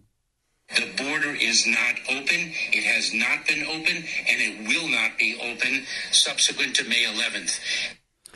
The border is not. It's not. See, they lie right to your face. How can you tell me the border's not? This was this week he said that. And then you got Karine Jean-Pierre or whatever. I can't never remember her name. KGP. She comes out, Peter Doocy asks her about immigration, and this is what she says. When it comes to illegal migration, you've seen it come down by more than 90%, and that's because of the actions that this president has taken. When it comes, So she's saying the illegal immigration's down 90%. Did you know that, Paul? I mean, 90%. What a job they're doing down there. Don't trust your lying eyes when you look on TV on Fox, or at least it used to be Fox, where you see streams of people coming in. Don't listen to the border agents. Don't listen to the pictures of the thousands of people under the bridge. 90% cut. What a damn good job. And the border's secure and not open. Now, you have Title 42 coming to an end next week, I think. There's like hundreds of thousands of people who are staged in Mexico to swarm the border as soon as that happens. Hundreds of thousands. But the border's not open. All right? I mean, he said it. He's the Homeland Security guy.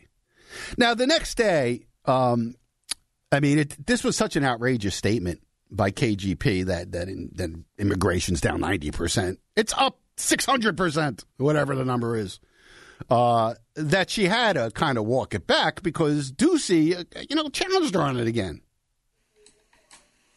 That when it comes to illegal migration, you've seen it come down by more than 90%. Where did that number come from? I was speaking. Is telling us the number is. I hear you. I'm about to answer. 36,000 people. I'm about to answer you. If the dramatics could come down just a little bit. If the dramatics could come down a little bit. What's dramatic about asking a question about? Okay, I'm going to answer. So I was speaking to the parolee program. As you know, the president put in place a parolee program to deal with certain countries on ways that we can limit illegal migration, and we have seen the data has shown us that it has gone down by more than 90%. Bull. Again, she tries to wiggle out of it by using one little program, which isn't true.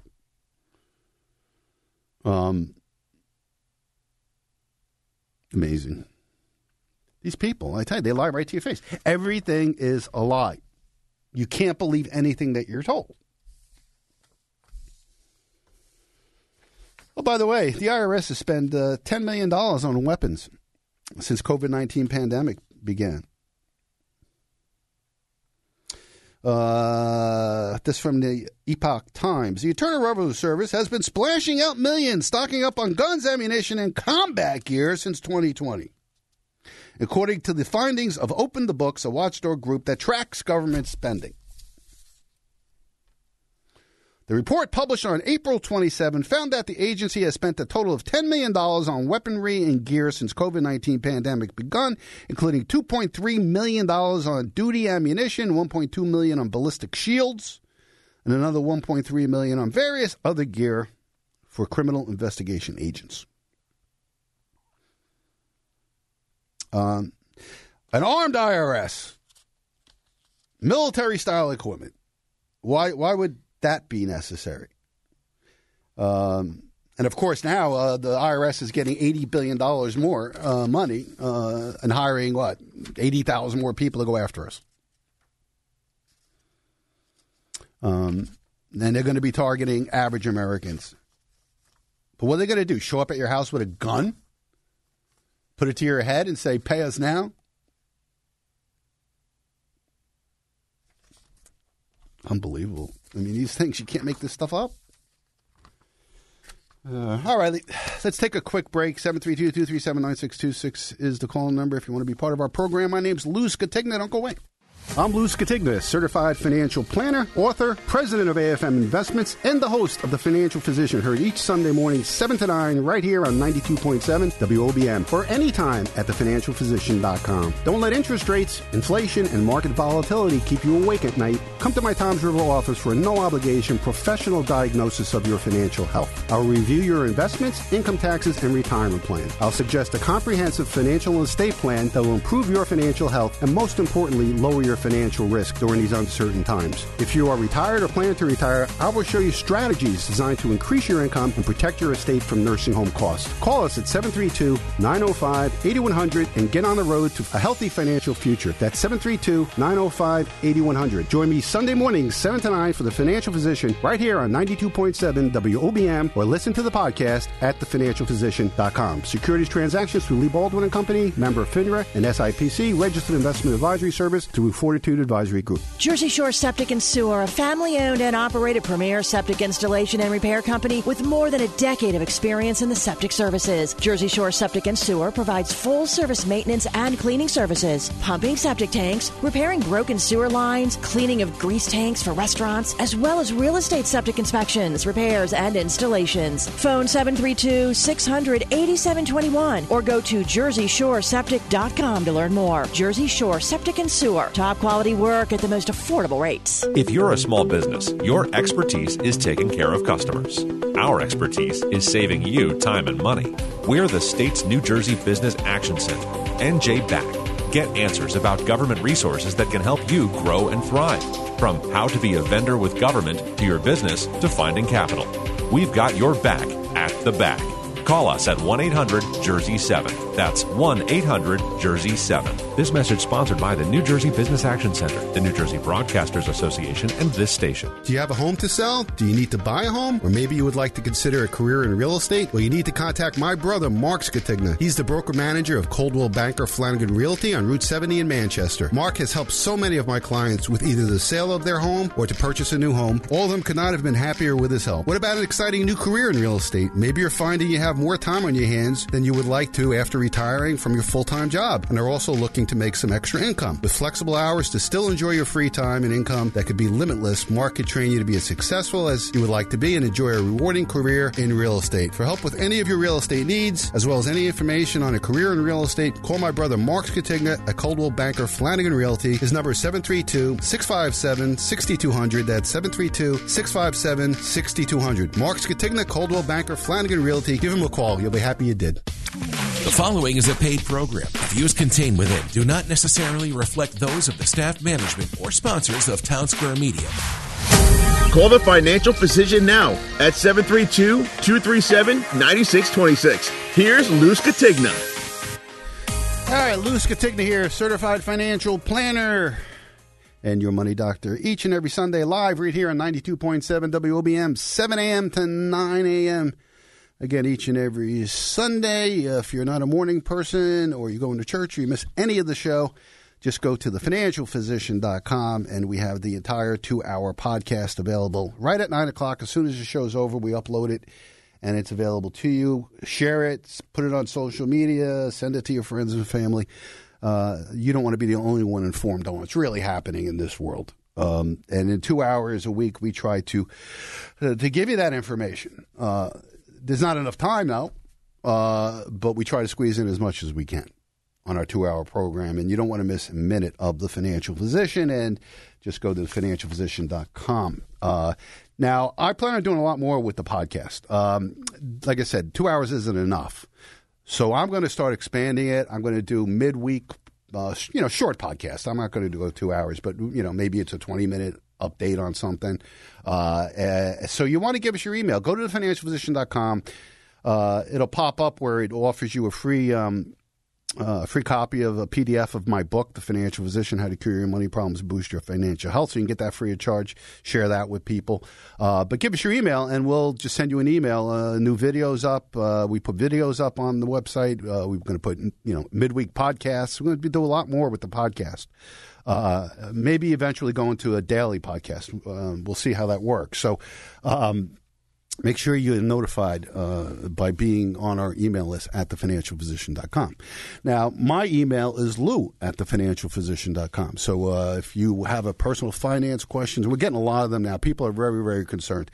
They're concerned about their money in the bank, and if you missed the first hour, you certainly want to tune into that. We talked all about the banking crisis and how it's getting worse. And is your bank in trouble? We don't know. But it's cascading very, very quickly. And it's only going to get worse as the year progresses. And this is a contagion kind of thing. As people lose confidence, and there was a professor from Stanford who came out and said half of the 4,800 banks in the United States are insolvent. Half. Is that your bank? I don't know. But there's no reason to keep a lot of money in banks. You have alternatives. You have U.S. Treasury and money market funds. You have gold and silver. You don't have to have your money in a bank. They're not paying you anything anyway. It was bad enough when they're paying you a fraction of 1% interest. It's funny. I just got done with my tax season. People come in with their 1099s from Wells Fargo. $2.65 on a $50,000 savings account. Or $10 or $12. Why do you have your money in a financial institution? Put it in a shoebox under your bed. You're better off. Anyway, so if you missed any of the show, go to thefinancialphysician.com, listen to the podcast of the program, and share it.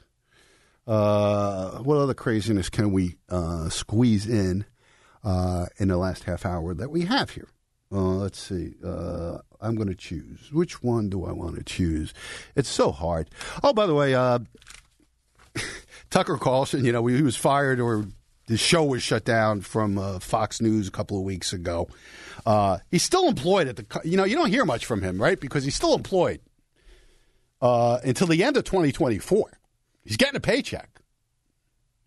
Now, I'm sure his lawyers are in negotiation with Fox to release him from that contract.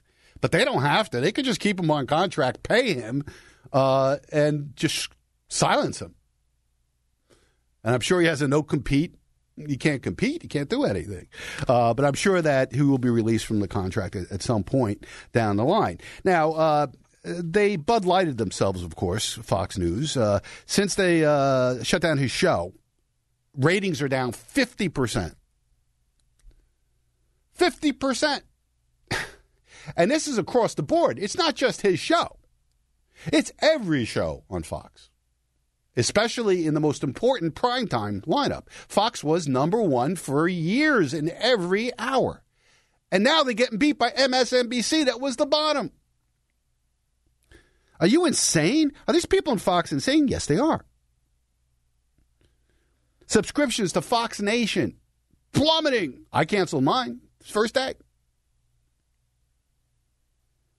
How to destroy a company. We're getting in the future, you're going to see business courses on what not to do. If you want your company to be successful and profitable and stay in business, don't get woke. Don't become political in a divided country. NBC beats. And next week, I think, is it next week? Trump's going to do a CNN town hall. Talk about Trump rubbing their noses in it. Isn't that something? That's great. We'll see how that works out for him. That's not going to be friendly. We'll see how that works. But he can handle himself. There's even talk that Tucker Carlson may host an alternative RNC debate, which Trump said he would take part in it. Instead of going to Fox News or whatever, or wherever the RNC wants it to be. Because Trump's saying, I'm not going to participate in any debates. I don't need to. I'm so far ahead. Why waste my time? But now he's saying if Tucker Carlson does it, I may participate. Tucker Carlson's going to be just fine, by the way. Don't feel bad for him. He got a $100 million offer. Did you hear about that? $100 million he got? Patrick Bet-David, CEO of online content company Valuetainment. Apparently, this is a big company. I never heard of it. Offered former Fox News host Tucker Carlson a $100 million deal over 5 years, plus a board seat at the company. Dear Tucker, I'll get right to the point. We want you to partner with us in what we feel is a noble and necessary effort to define the future of media. $100 million over 5 years, and an equity stake in Valuetainment, and a position as the president of Value Entertainment, a board seat, and other content Carlson may be interested in covering. Free reign. Our convictions about freedom, liberty, and truth run deep, and we believe we are the absolute right fit for you and America. That's only one of God knows how many offers this guy is getting. MSNBC, Rachel Maddow dominated Fox News on Monday, May 1st. Unbelievable. Unbelievable. How's that working out for you, Murdochs? Oh, by the way, they're stock creator, too. If I was a stockholder, I would sue the hell out of this company. And now you see what they're doing? They're trying to sully up Tucker Carlson with leaks of videos and things of him during breaks, talking badly about the company. It's just backfiring on them. It's unbelievable. Oh, by the way, Newsmax ratings are skyrocketing. It's skyrocketing. The best thing that ever happened to Newsmax is Fox, what they just did. Well, maybe Tucker will wind up at Newsmax. I don't know. It's insanity, this wokeness. And how about Bud Light? Sales down 26.1% the week ending April 22nd versus a year ago. Because they had the transsexual guy doing a campaign. Sales of rival brands, Coors Light and Miller Lite, each grew 21% during the same period. Oh, people don't stop drinking beer. They just stop drinking Budweiser beer. I've seen YouTube videos where someone's walking around, I don't know what store it is, but you could see just cases and cases of Bud Light and Budweiser products stacked up because nobody's buying them. And the other parts of the refrigerated case is empty, except for the Budweiser section. Again, because they wanted to be woke and they wanted to be more inclusive and equitable. And it's hurting the distributors. It sends shockwaves through distributors, according to Jeff Wheeler, Vice President of Marketing for Del Papa Distributing near Houston, Texas, adding that his staff has fielded tons of phone calls from people being very hateful. Very hateful. The two Bud Light marketing executives responsible for this have been placed on administrative leave in the wake of the controversy. Why not be fired? Administrative leave? You just destroyed the company. Who keeps their job after being responsible for a 26% downturn in sales in a couple of weeks? I mean, these numbers are staggering. I mean, 26% of a company the size of Anheuser-Busch. It's incredible. And again, just like Fox has pushed all its viewers over to Newsmax, but Anheuser-Busch has just pushed everybody over to Coors Light and Miller Lite and everything else. It's just unbelievable how crazy this stuff is. It's just crazy. I mean, what did they think were going to happen? Oh, here's some really good news, in my opinion. It came out yesterday. I think maybe Friday. Rochelle Walensky, the CDC director, is resigning. Oh, she wants to get out of Dodge. Well, why is that? But she said, I've never been prouder of anything I've done in my professional career than my reaction to COVID. Yeah, then why are you quitting then? All the misinformation that they put out regarding forcing people to take the vaccine and everything else, got people dropping dead all over the place. But you won't hear about it that much, right? And I see these headlines every day. Every day. 20, 30 of these. And these are the ones, these are famous people that people, they make it to the news. How many people we don't know? U.S. sprinter, Olympic medalist Tori Bowie dies at 32. She was an Olympic medalist in the 2016 Rio de Janeiro Games. Bowie's death was announced Wednesday by her management company. No cause of death was given. No cause. Died suddenly. That's the cause. Rest in peace. Kristen Miami Mitchell, dead at 36. Top female trailblazer wrestler. Suddenly dies as tributes pour in. No cause of death was given. No cause of death. How about Jamie Foxx? Been in a hospital since April 11th with a medical emergency. Nobody will say what the medical emergency is. What is that? The family's asking for prayers. Well, what am I praying for? That he recovers from his heart attack, his stroke? What is it?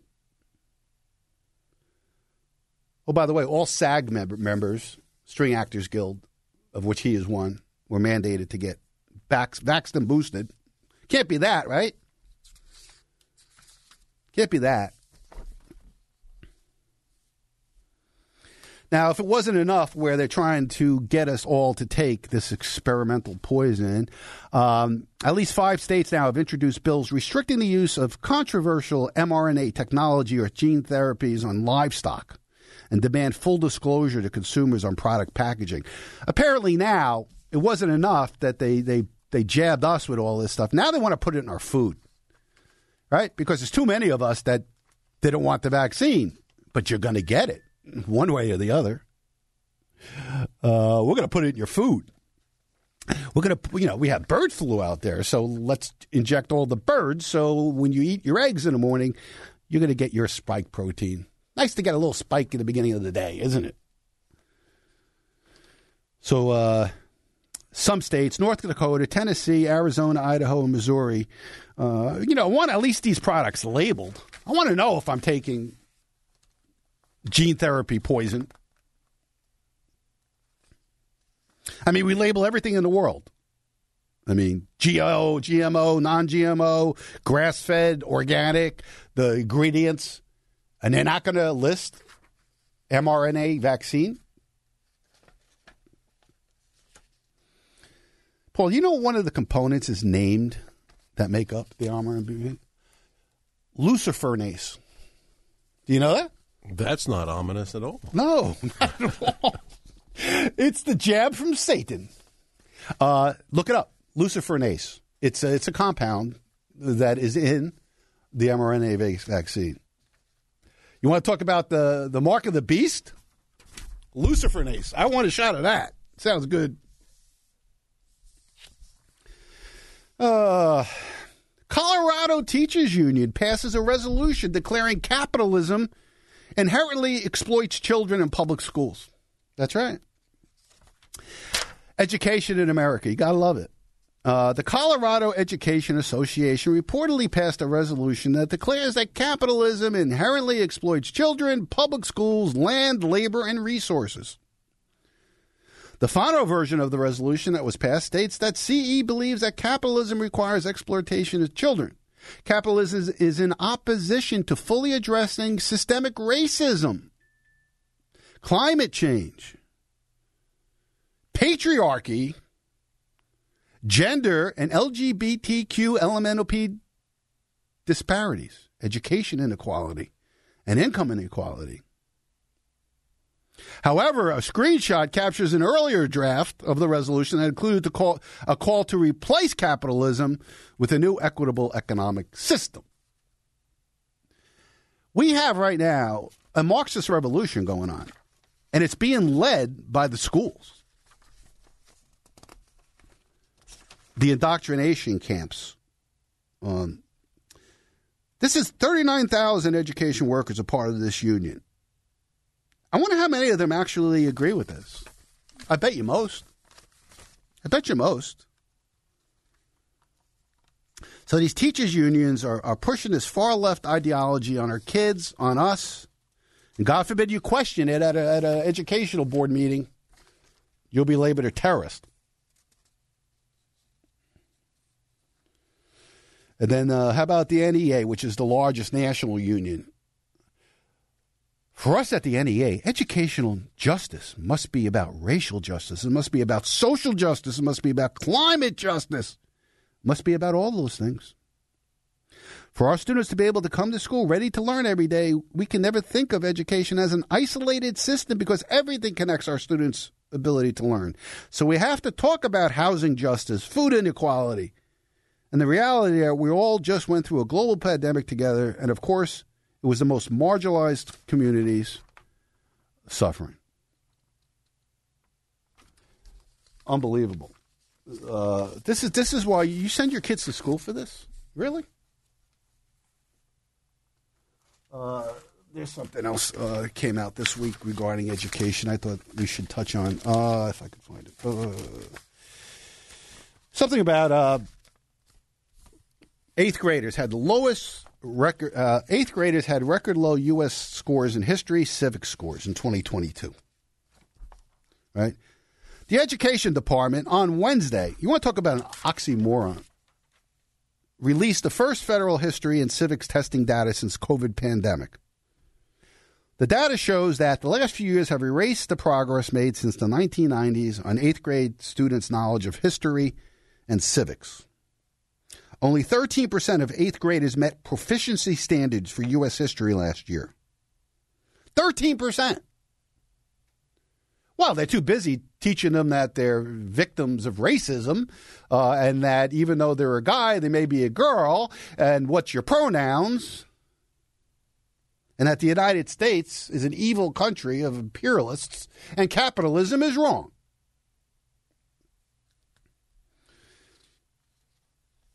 Did it have to do with COVID and the shutdowns? Yes, I'm sure that's part of it, but maybe that's not all of it.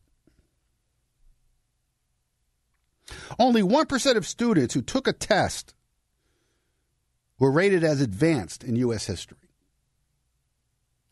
They don't want you to know U.S. history, all right? Or they've changed it. They've rewritten it.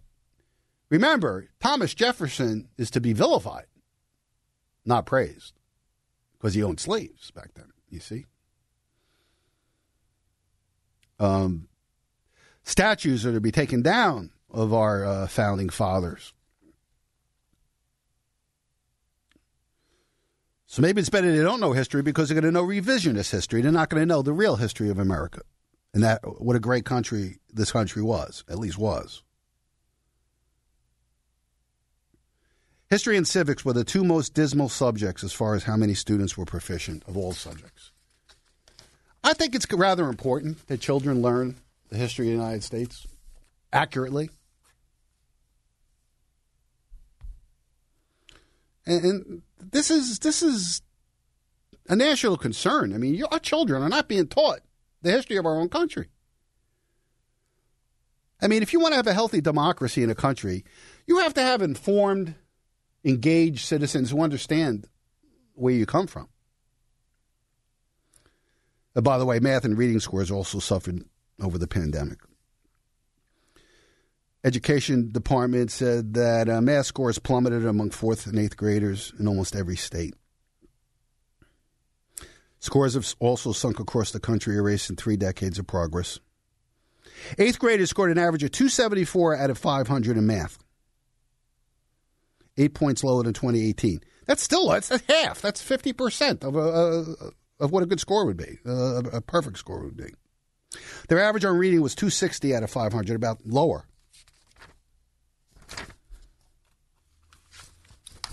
But now 25% are non-binary in school. They're not sure. Those scores are going up. CRT scores. Gender scores. People learn a lot about all this stuff.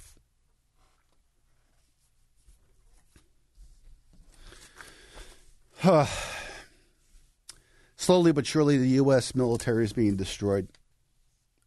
First, it was through the mandatory vaccinations that are having unbelievable ramifications through the readiness of the United States, especially our Air Force and Navy pilots who are having cardiac issues.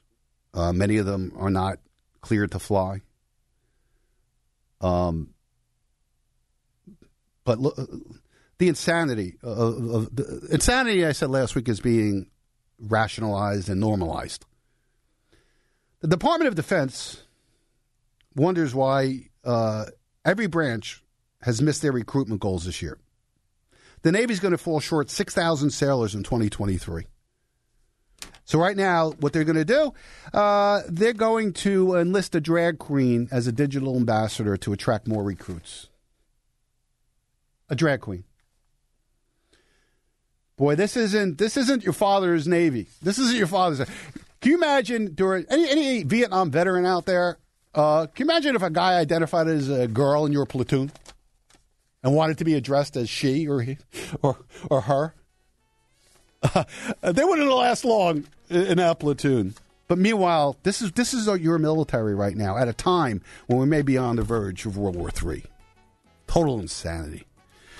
All right, it goes so fast here. This is the fastest 2 hours I tell you I spend each and every week. 2 hours here hosting The Financial Physician. Thanks so much for joining us. Remember the website, thefinancialphysician.com, where we have the podcast of the show up right after the program. So if you're just tuning in, you missed a great program, please share it with your friends and family. My email address is lou@thefinancialphysician.com. Love your emails. My office number, now more than ever, come on in for a financial review. Complimentary, 732-905-8100. Remember, I'm not far right. I'm just right so far. Have a great week.